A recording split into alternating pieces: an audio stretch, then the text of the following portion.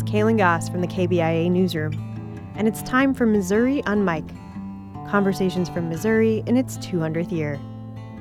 Tony Howe and Kate Oakley spoke with the Missouri on Mic team at the Poplar Bluff Library in July. Kate is 4 years old, and her grandma Tony is a school librarian.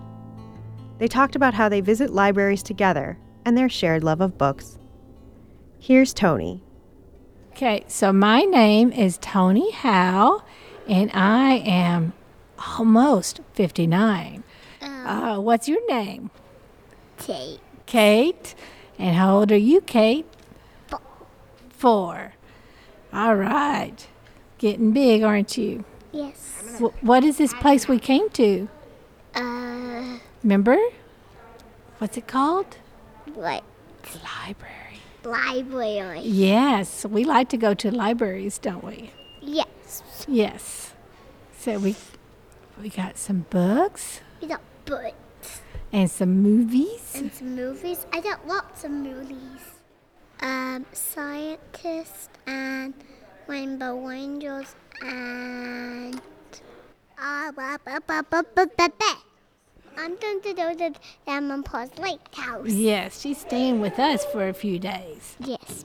Well, I'm a librarian in the first place. I'm a school librarian. So anytime we go someplace, we always check out the library. You go to the library where you live, don't you? Yes. Yeah, you like going there. What's some of the books Mommy's been reading to you? I don't know. Oh, there was one about the bodies. What was that called? Bodies. Bodies are what? Bodies are cool. Bodies are cool. Well, it's just a natural part of our life because when I go to Little Rock or something, a lot of times we will go and visit the library there. And she's my third granddaughter. I have 2 other ones, and one's in Little Rock, and then I have one in St. Louis, and we do the same thing there. You know, and I was just up there 2 weeks ago, and we went to the library in St. Peter's, where she lives and stuff. So it's just, they know, with Grandma, you're going to go to the library. Since we just moved here, this is only our second visit to this library and stuff, but sometimes they go to my library in Sykeston, and we check it out there.